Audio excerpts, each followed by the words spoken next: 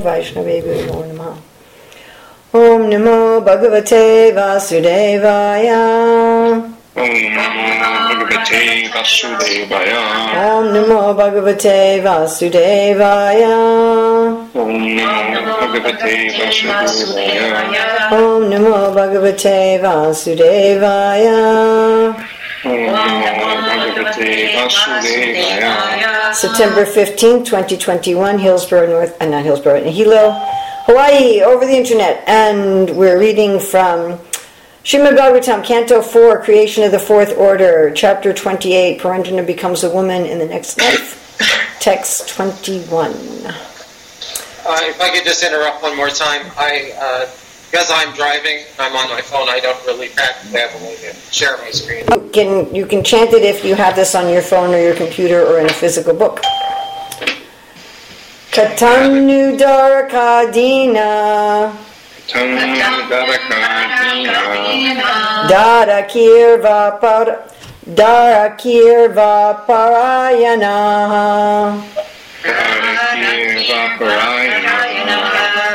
Vartishyante Mayigate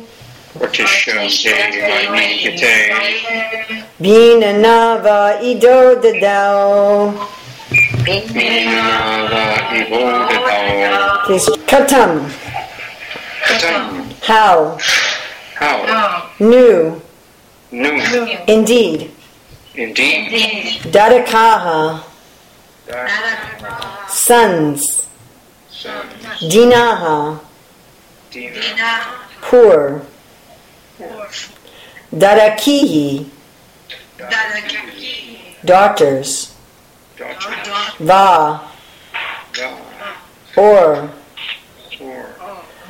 Aparayanaha. Having no one else to depend on. Vartishyante. Will live.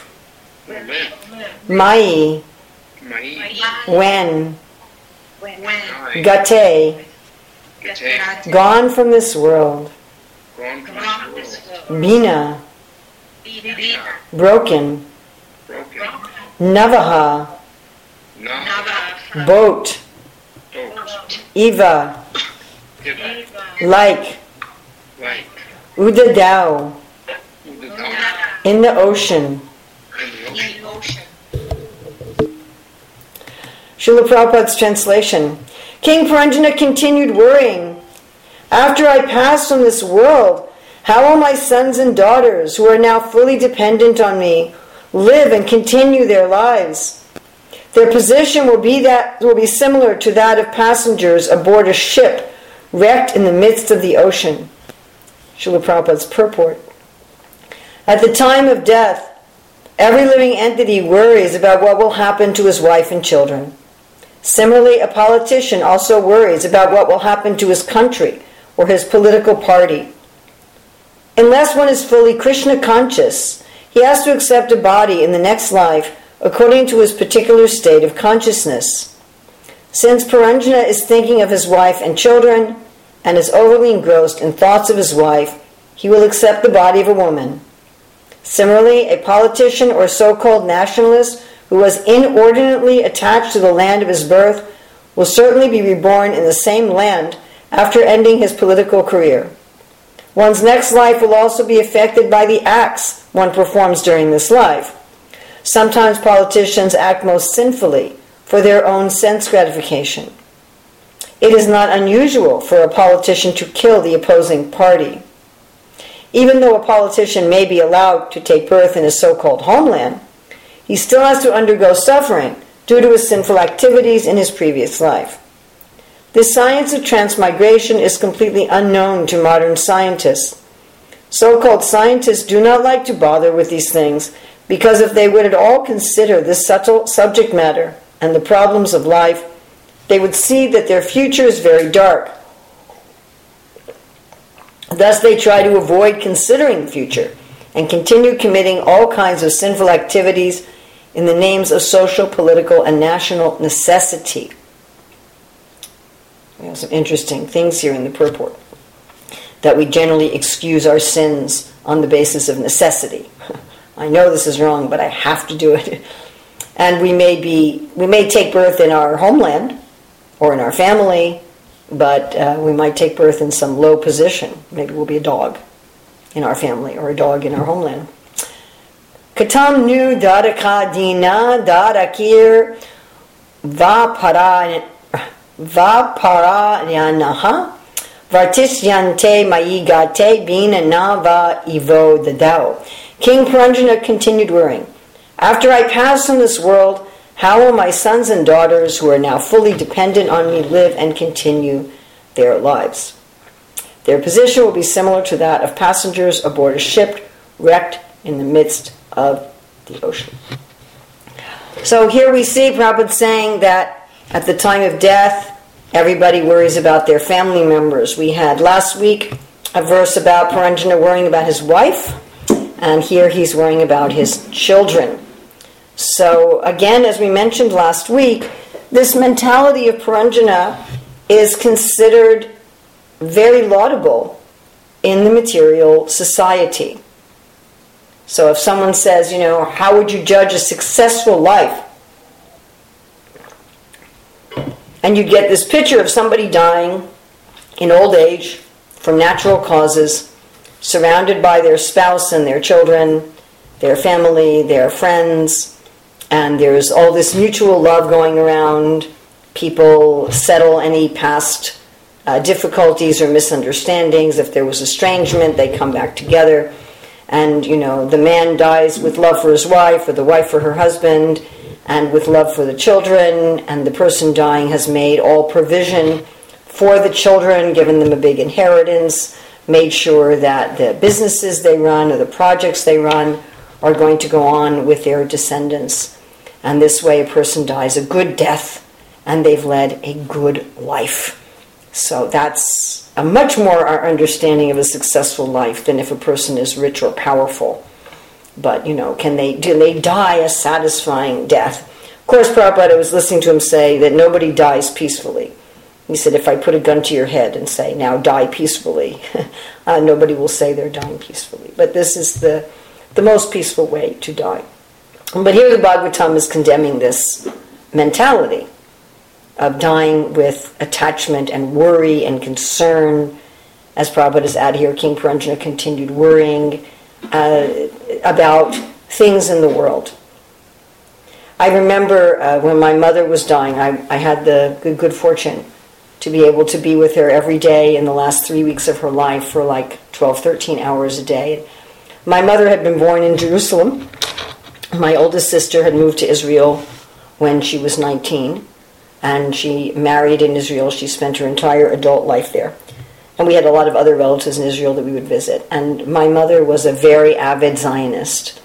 So when I first was visiting her in the hospital 3 weeks before she died, she was almost all day watching the news, and especially she would watch news about problems in the Middle East and problems in Israel. And I was thinking, if she keeps doing this, she's going to again take birth in the Middle East.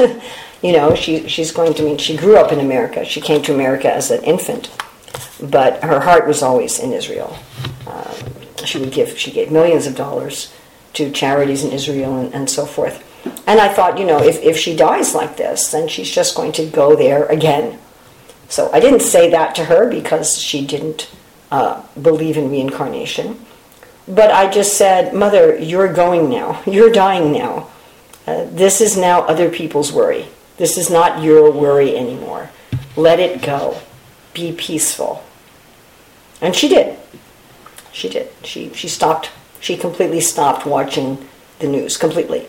I remember I had a cousin running the nursing home where my mother lived. And his wife got very upset with me and said, why isn't your mother watching television anymore? She loves television. It's your influence that she's not watching television anymore. I said, it was her decision, which it was. I said, it's up to her. She can watch. She can do whatever she wants. If she wants to watch, she can. If she doesn't, she doesn't.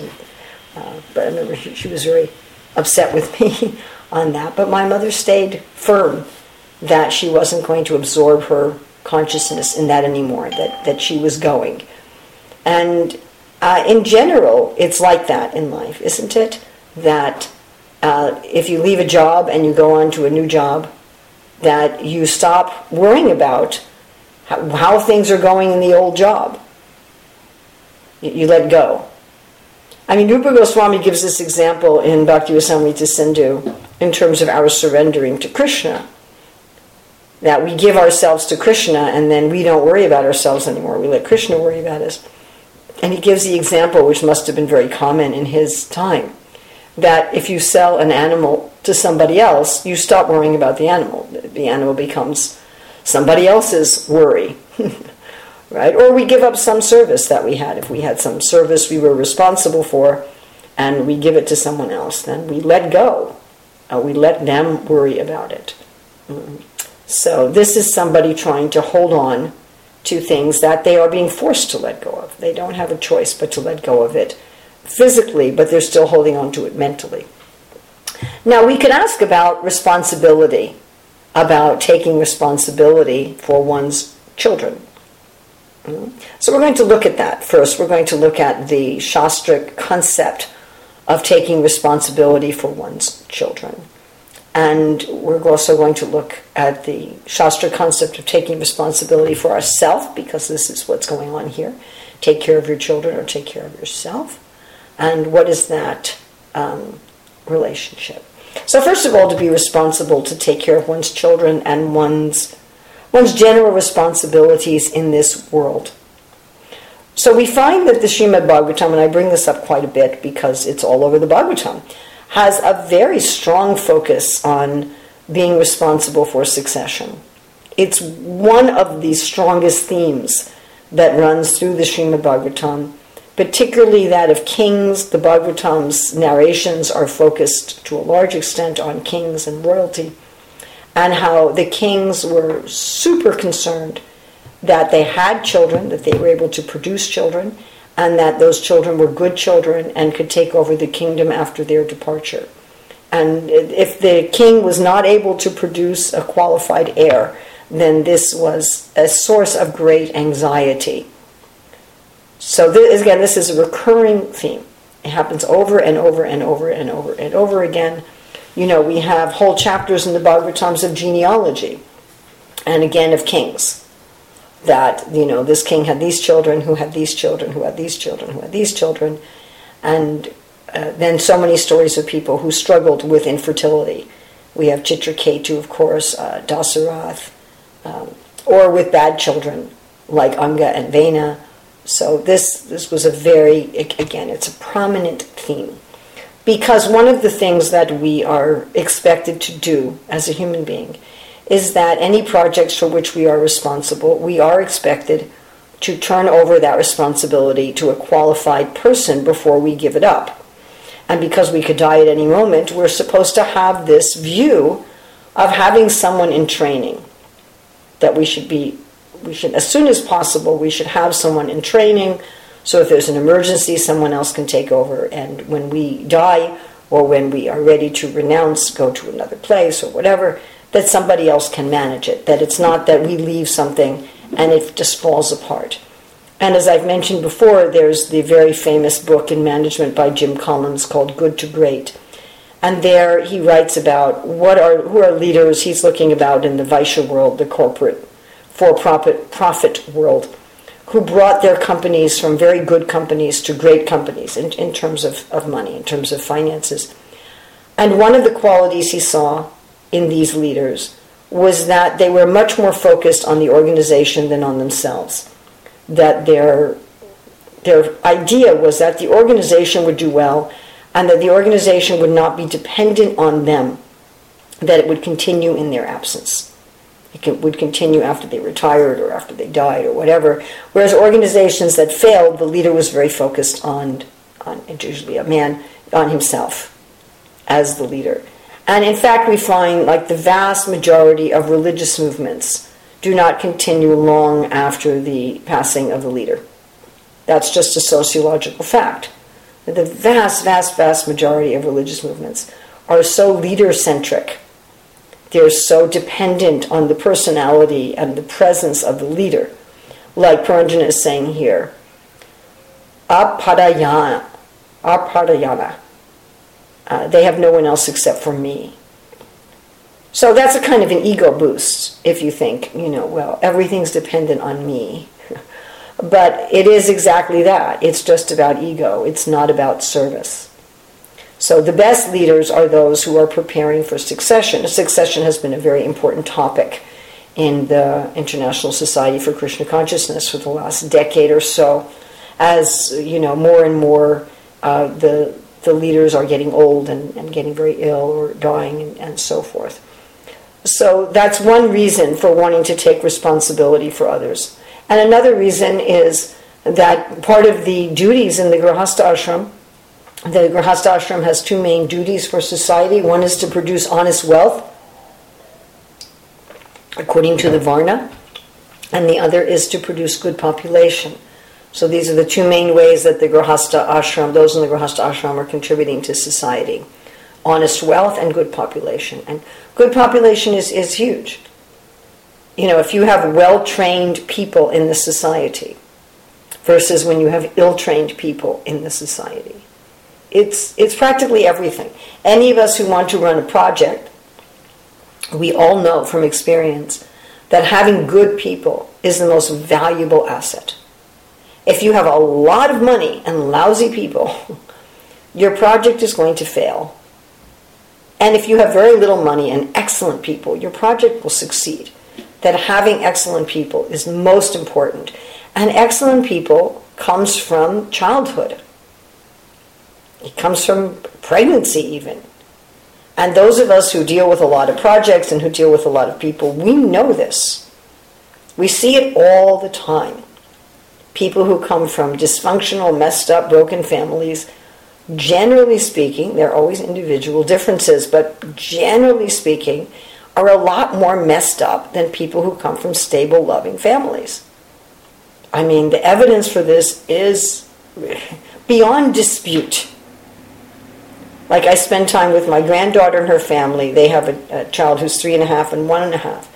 The 1.5-year-old is not going to have a conscious memory of this time of his life. But what he's bringing with him is a sense of love and security. That he's got all these people who are there for him, who love him, who care for him. That people are basically trustworthy. He's going to have a very good sense of foundation of security. And then I see they're training the children nicely. They're training the children to say please and thank you and excuse me and to be considerate of others. There's this training that starts extremely early. It starts, as young as 2. So this is a big responsibility of the Grihastha Ashram, to raise human beings nicely. And it's a huge responsibility. I mean, it takes children so many years. You've got to put in 16, 20 years to civilize a human being. It's not an easy thing. It requires a lot of dedication. So that's very important. But we can have these two senses of responsibility, that I'm taking care of my children, whether they're our biological children or whether they're people under our care, and I'm providing for a succession. I was thinking we can do this in any of the modes or in transcendence. So in the mode of ignorance, one is taking responsibility in whatever way is the easiest. One is not going to go through a lot of trouble. And one really has a sense of possession over one's children or one's dependents. That one can kind of do with them as one likes. That's very much in the mode of ignorance. And again, the training will be whatever's easiest. The parents are not going to go through a lot of trouble to train their children. They're going to do whatever it comes without much endeavor. But their sense is of a sense of ownership. And what they want most from the children is loyalty. They're really, in the mode of ignorance and tamagun, people are really raising the children so that the children will take care of them. They really want something out of their children. They're not so much raising the children for the good of society. Then in the mode of passion, in Rajagun, one really has this sense of themselves as being very righteous. And so definitely in Rajagun, one is thinking, I am raising these children for the good of society. And it is my responsibility, this thing, aparayanaha. They have no one but me. I am the doer. Right? Ahankara vimudha makartahamiti manyate. I am the doer. I'm raising these children. I'm contributing to society. I am a great person. I am an important person. And everything depends on me. Even though I have this sense of succession, I have a sense that everything really depends upon me. In Tamagun, you don't really care. If things fall apart after you're gone, it's not so important. But in Rajagun, again, in Tamagun, you're having children for your own enjoyment or accidentally, and in Rajagun, you're having children for the good of society, and you're having children for succession, but with very much the sense that you're the doer and you're the owner, and that everything depends upon you. That one really has, Rajagun person really has a very strongly inflated sense of their own importance. And that's what's going on here, that Puranjana has this super inflated sense of his own importance. And this becomes like the be-all and end-all of life. That's not true in Tamagun. In Tamagun, just creature comforts are the be-all and end-all of life. But with Rajagun, being a good person, getting your name in the history book, having your statue put up in the park, doing something great for the world is the be-all and end-all of life. Then in Sattvagun, one is taking care of one's children and providing succession because it's the most harmonious thing to do in the universe, because it's my role in the universe. And one has some mood of being the doer, but one has more of a mood of being the doer in harmony, not being the doer exclusively or being the doer independently. And one thinks, yes, of course, it is by nature that there's reproduction, that life goes on, that there's facility.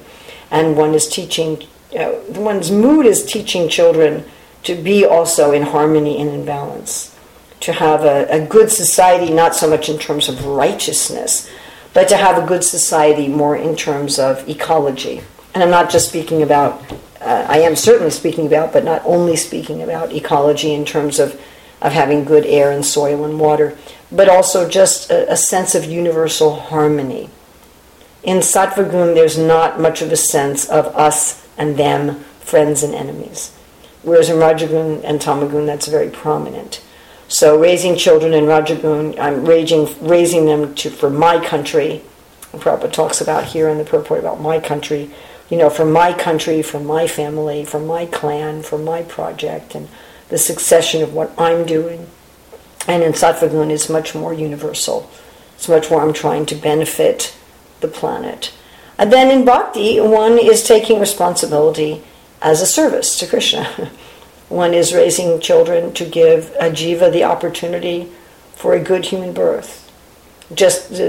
One has children in Bhakti with the same motive that a guru makes disciples, with the same motive that a person opens a temple or a preaching center, where you're trying to help people who are presently conditioned to become liberated. And you're giving them facility, you're giving them time and energy and money and guidance as a service to the Lord. And Bhaktivinoda, of course, writes about this a lot in his songs, about how he considers his home to be an ashram. He considers his home to be a temple.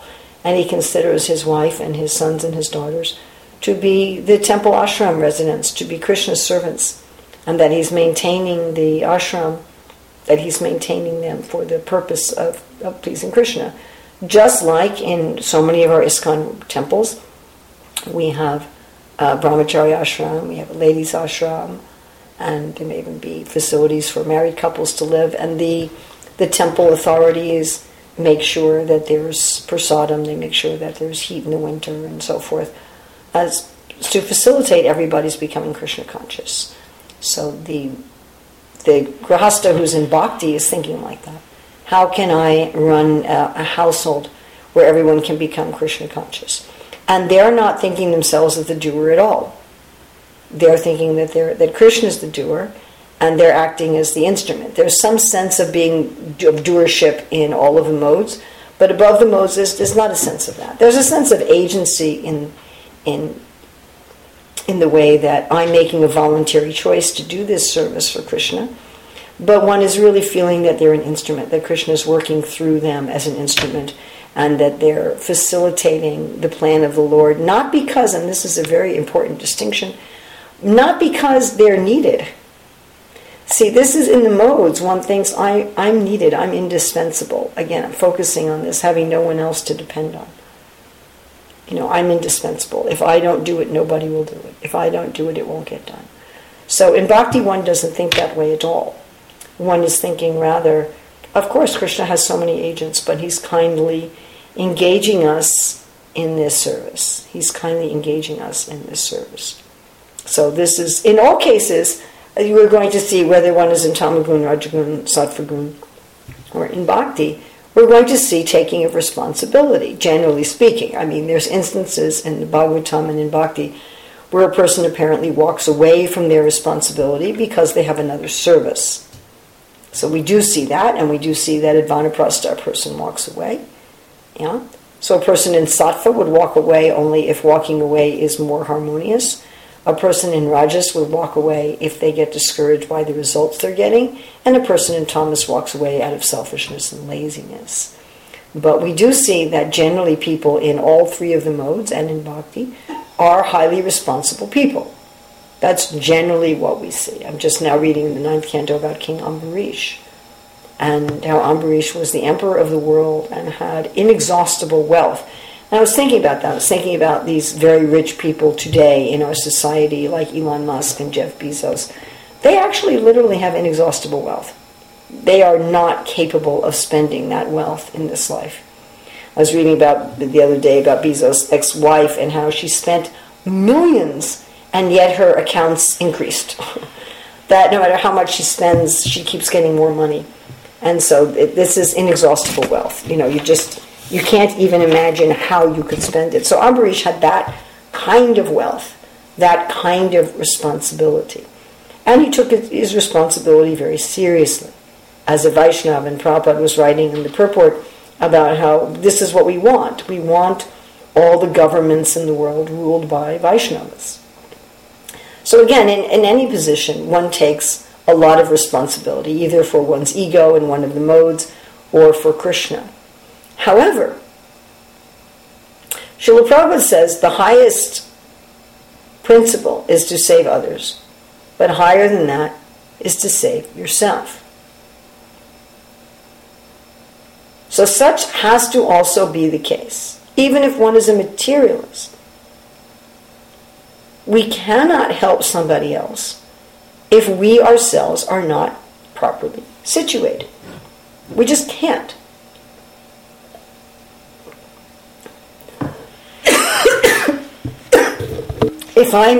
If I'm not on firm ground, then I can't help someone who's drowning. Like when they teach you life-saving, they teach you that if the other person is panicking, you can't save them. Because not only will they drown, but they'll pull you down as well. And you just can't. It's not possible to save somebody else without saving yourself first. So we see people trying to do this.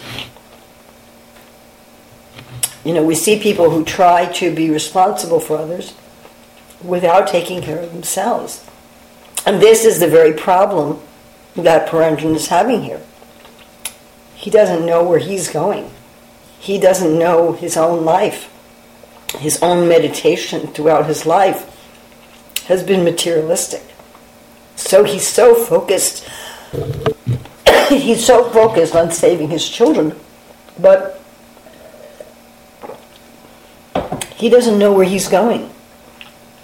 He doesn't know who he is. He doesn't know what he's supposed to do. How is he going to be able to instruct his children? I mean, I can't. I was having this problem actually today, right before this class. I was teaching some high school students logic, and we were going through some logical puzzles, but I was struggling to figure them out myself. And so, if I couldn't figure them out myself, how could I instruct my students how to figure them out? I mean, it was actually kind of embarrassing. I was like, wow, I need to do some more preparation for my classes. Because I myself was struggling. Like Prabhupada says, you can't tell people not to smoke if you're smoking. It just doesn't work. It's what are you taking care of your children for? What are you going to train your children to be if you don't know where you are or who you are or where you're going or what your own purpose is? Then it just becomes, I'm raising my children so they can raise children so they can raise children. For what? I'm just having things go on so things can go on. And they never go on eternally anyway. I was just reading about King Kumudi, where he had this wonderful daughter, Revati, and he didn't know who to marry her to. So he thought he would ask Lord Brahma, and somehow he had the ability to travel to Lord Brahma's planet. It's pretty far out. And he gets there, Lord Brahma is listening to the Gandharvas in the musical performance, and Lord Brahma just, you didn't have to wait till the performance is over. And when it was over, Lord Brahma laughed. And he said, anyone you considered marrying your daughter to, and their sons and their grandsons and their great-grandsons have all died. And he said, and this always fascinates me, nobody even knows their names anymore. This list of genealogy we have in the Bhagavatam, often is just a list of names. And each name, to be in the Bhagavatam, it must be a great personality, but all we have is a name. I was reading this one name, Ogavan, and his son was also Ogavan, like Thomas and Thomas II or something. And it's just a name. What did this person do? What did they think? How did they live? It's gone. So if our only purpose is, I have a business and I turn my business over to my sons and my grandsons and we can put a sign up, the business has been in the family for 200 years. And I get to see the weddings of my great-grandchildren what is the point? It all gets finished by time anyway.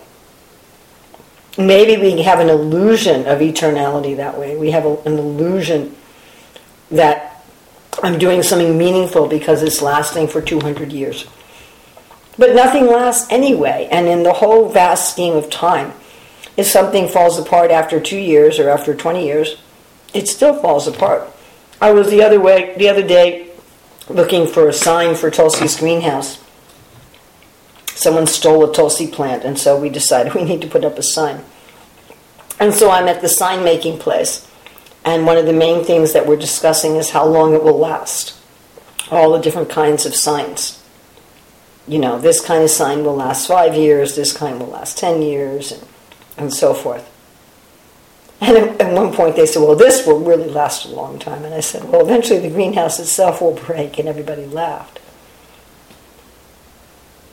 So regardless of whether one is a materialist or a spiritualist, we have to save ourselves first. Just taking care of others and just taking care of succession without taking care of ourselves will not work. It won't even work materially. I was talking to a friend.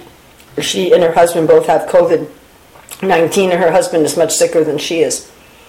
And she wrote me that she was just had a breakdown from taking care of him.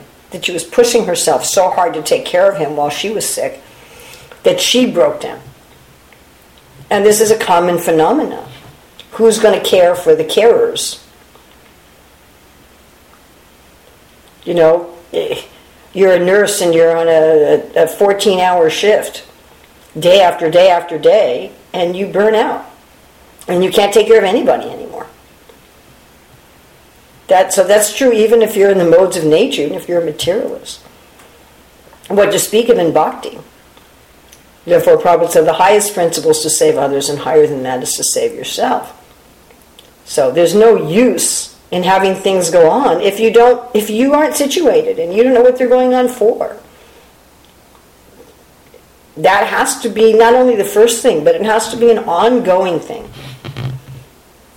And I see that this concept that the highest thing is to save ourselves often gets neglected in the name of service.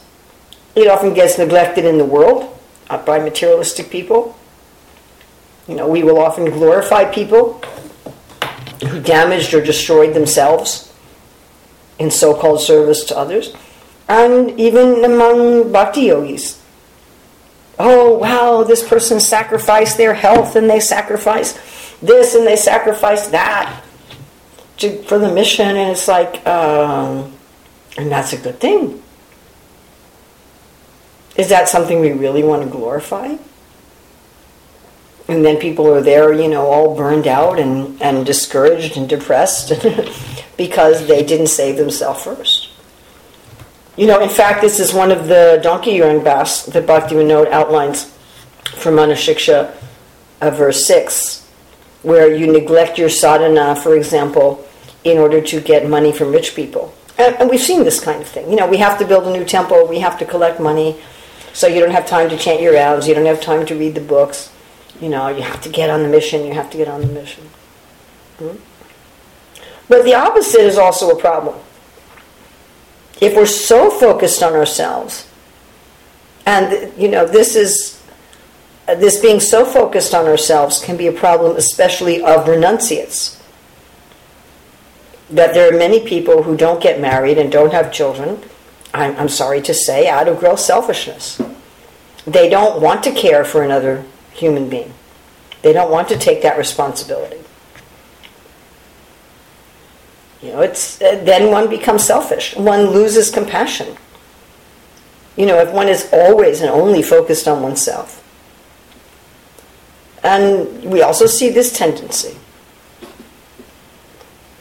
That I'm just going to take care of my own spiritual life and my own advancement, and I'm not going to really work for the preaching mission.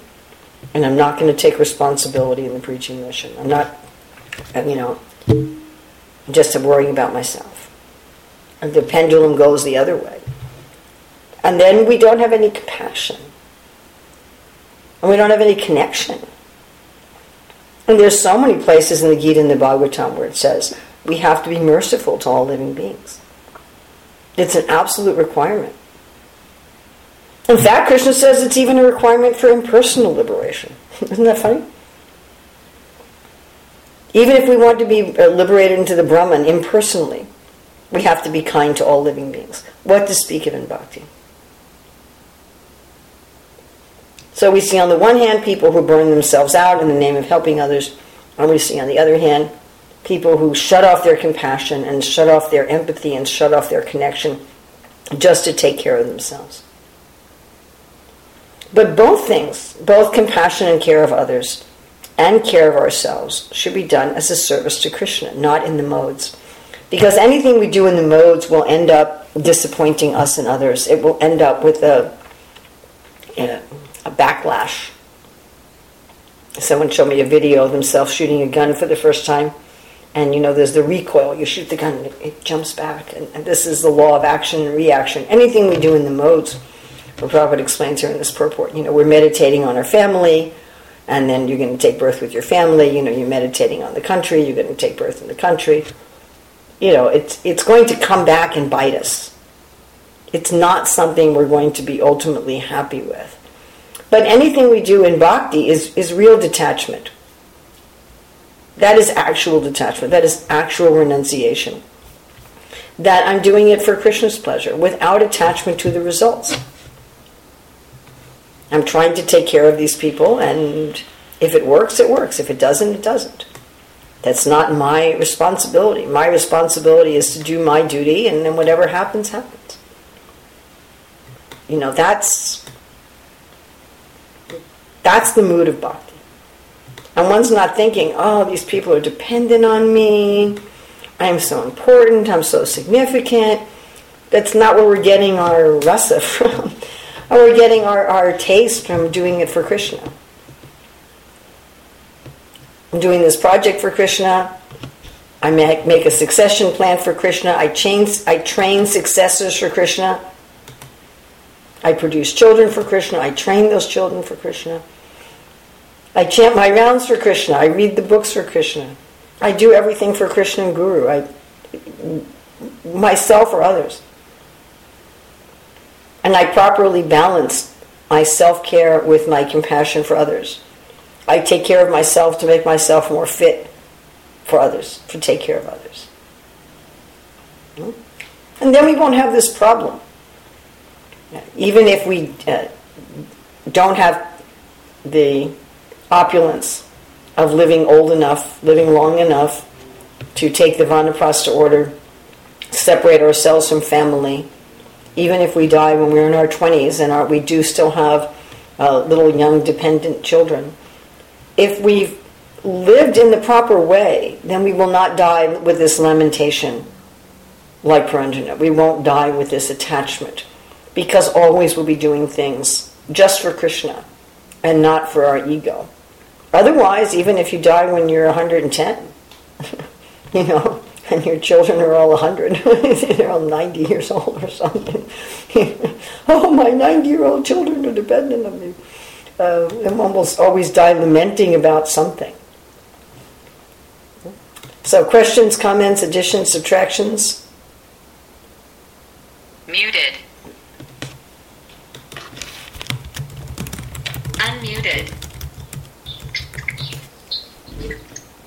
So what would be the ideal picture for Puranjana at the end?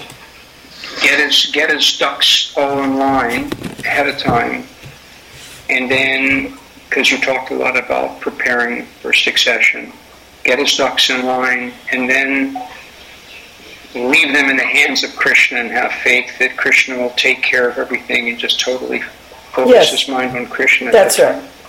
And even if you can't get all your ducks in a row, we can't control when we're going to die. So that's always. Always I'm depending that Krishna is taking care, and I'm acting as his servant, not because he needs me and not because there's no one else, and not because what I'm doing is so important in the grand scheme of things, but just out of love, he's engaging me in his service. And so if I have to die when my kids are only 1 year old, Krishna will take care, and if I die when my children are 70, like the Queen of England, she's in her 90s and her son's in his 70s, I think. Then I also just trust that God will take care. That I don't think I have to hang around forever to manage everything because I'm indispensable. I've heard a saying that graveyards are full of indispensable people. Yes, indeed. And the reality is that in a very short amount of time, nobody will remember our names or what we did. That's the reality. Yes. I've asked so many people all over the world, how many of you know all the names of your great-great-grandparents? I've met only maybe 3 people who knows all the names of all of their great-great-grandparents. So that means the grandchildren of our grandchildren will not know our name. We will be forgotten very, very, very, very soon. So to think that we are indispensable is madness. It's just madness.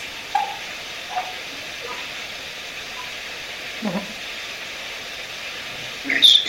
Thank you. Anybody else?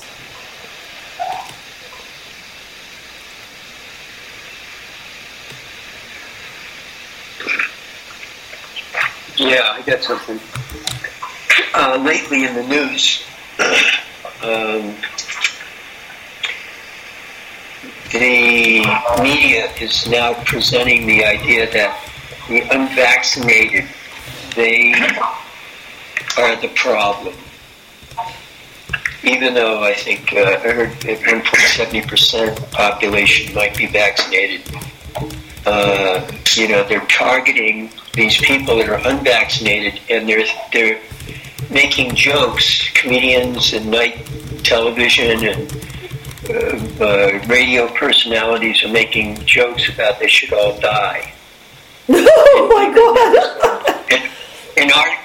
There was an article that in the Atlantic Monthly or something that they shouldn't be given medical treatment. Oh my goodness!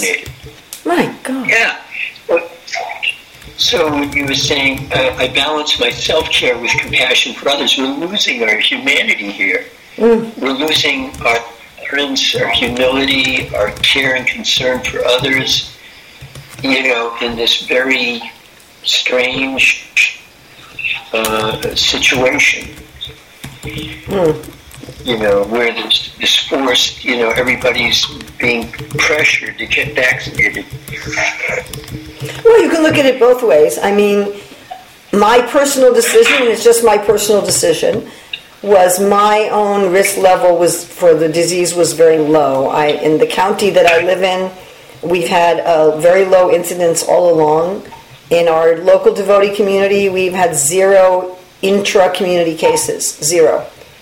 The cases we've had came from other places, and then they were quarantined. They never spread in the community. So I got vaccinated basically for the sake of others. My concept was that it would help decrease the spread of the virus within the world. I did not do it for myself because I felt my own risk was very low. I mean, there's somewhat for myself. I'd say 5% for myself. That I was thinking I would much rather chance a new virus than a new disease. When I knew the results of the known results of the new disease could be so horrendous, and the known results of the virus were benign. So that was my personal choice. But I think in general, the choices that we're going to make should be both. That whatever it is, on an individual level and a societal level, should be both what's going to be best for me and what's going to be best for the community, what's going to be best for the world. And to say we're not going to treat people, then why treat smokers, I know that a lot of insurance companies, they'll charge more for smokers, but you're not going to say, well, we're not going to treat smokers in the hospital because they've made some personal choice to put themselves at risk. It's just that's absurd. It's really inhumane. It doesn't surprise me. The whole virus came from meat eating. It doesn't surprise me that people make inhumane choices when they're in a meat eating society. But in general, yeah, I understand the math of it when they're saying that the unvaccinated are taking up the majority of the hospital beds and they can't treat people who have other conditions and so forth and so on. But still, that's inhumane. And it hardens the heart, and it makes spiritual life impossible. It makes even normal material life impossible if people are so hard-hearted. It just... And this is the complaint. If you want to talk about vaccination or smoking, and this is the complaint against those of us who believe in the law of karma. That they'll say, well, according to the law of karma, you say everyone brings on their own suffering, and therefore why should we help people who are suffering? And yes, everybody brings on their own suffering, ultimately through karma. Whether we can see it directly by somebody makes health choices that put them at risk, or whether we can't see it because it's from a past life. But being compassionate to others is good for us, and it's good for the world. When every suffering that everyone has is ultimately their own fault. Even if I take all precautions. Even if I wear a face mask at all times, and I wear gloves, and I sanitize all surfaces, and I'm double vaccinated, and I can still get sick. Hello. So whatever suffering we go through, whether we can find the apparent cause in this life or not, it's all ultimately our own fault. And therefore people say, if you believe in karma, you become fatalists and you don't help anybody. But no, we help everybody because it's for my benefit. It uplifts the whole world.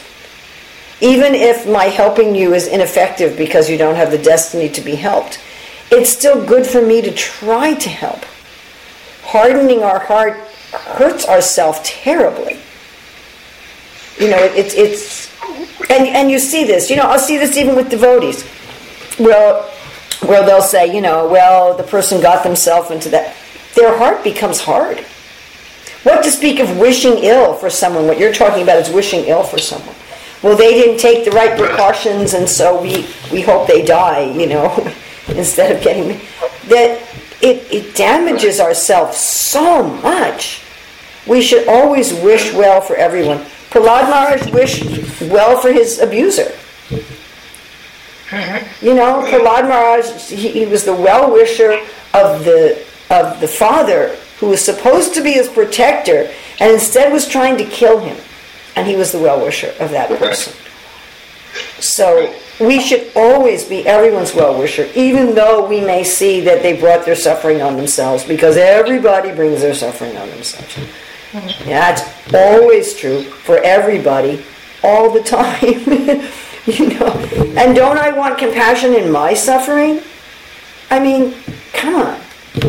When I'm having a difficulty, I am so grateful for people who are there for me and people who are helping me. Even if I know philosophically that I'm ultimately responsible for all the suffering that I'm going through. I mean, we hardly have a society of human beings. What does the Bhagavatam says? Two-legged animals. Two-legged animals. Even a lot of animals are more compassionate than humans today. Yeah. Anybody else?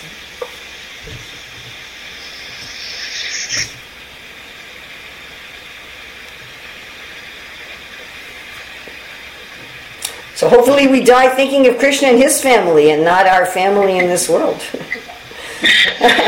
Srila Prabhupada ki jai, Srimad Bhagavatam ki jai.